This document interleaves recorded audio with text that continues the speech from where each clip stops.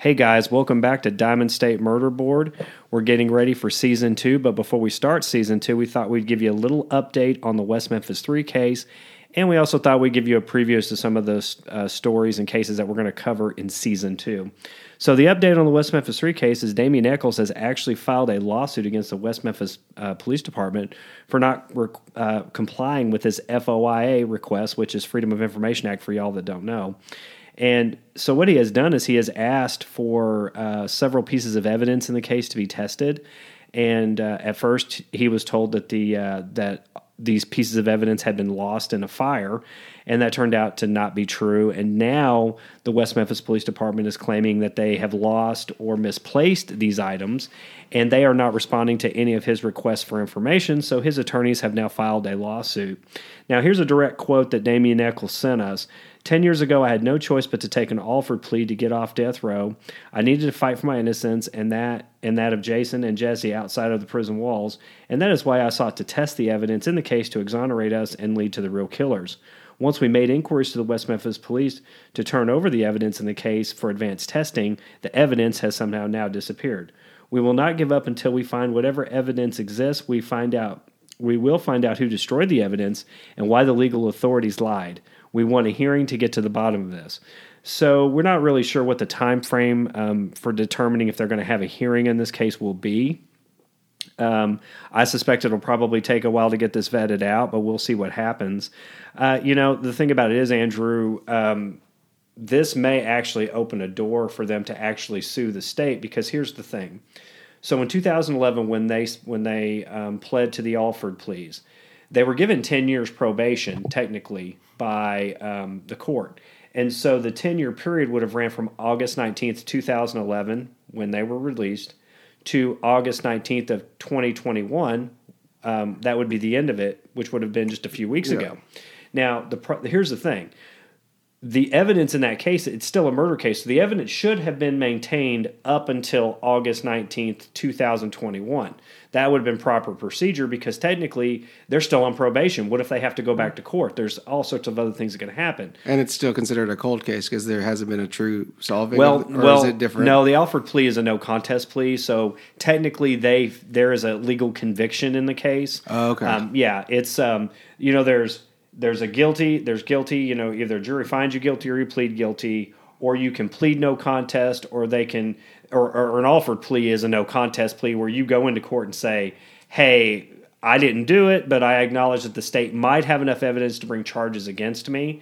And so in this case, as far as the state's concerned, they have a conviction. However, if they lost or destroyed this evidence, which is just outrageous. Yeah. I mean, it's the most famous criminal case maybe in U.S. history. You would think they would have all that evidence under lock and key. And what the Eccles team wants to do, and I think we talked about this in another update, is they want to do some of this vacuum DNA testing where they can quite literally possibly find touch DNA evidence on clothing. Well, here's the thing. If anybody out there thinks that these guys are guilty at this point, it's insane. Because they are. If they did this, why would they want scientists to be studying these shirts looking for touch DNA? Yeah. They obviously had to touch those shirts if they killed these three kids. They would be the only ones that would make sense to want the evidence destroyed if they were any form of guilty. Right. That would only make sense. And so everything they're doing now would be absolutely, abjectly stupid if they committed this crime. Now, and Andrew, you know this, and many of you listening know this, I've written for many years that I don't think they're guilty.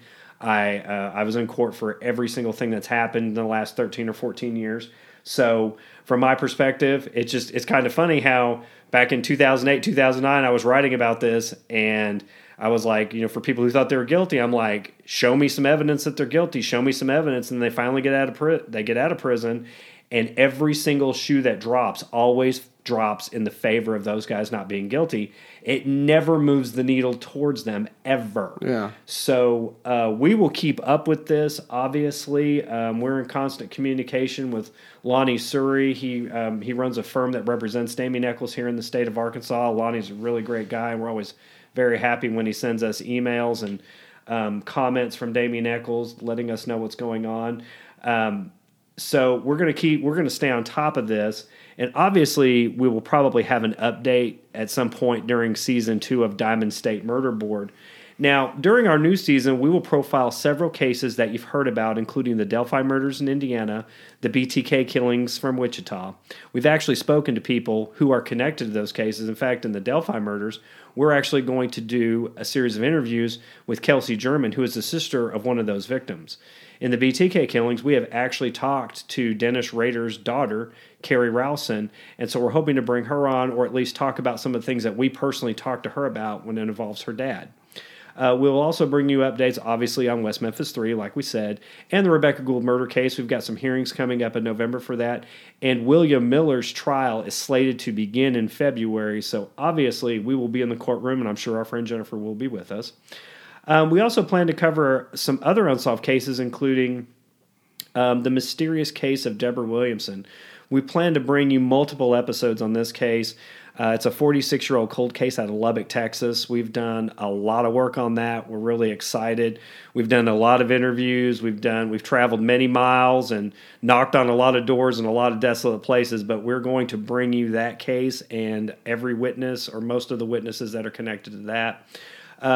We're also going to profile Missy Witt and Jennifer Servo. These are two unsolved cases, one out of Abilene, Texas, and the other one is out of the Fort Smith area in western Arkansas.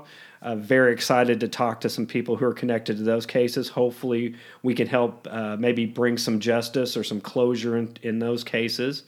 We will bring you these cases and many others. Fall is here, and Season 2 of Diamond State Murder Board is about to begin. Stay tuned.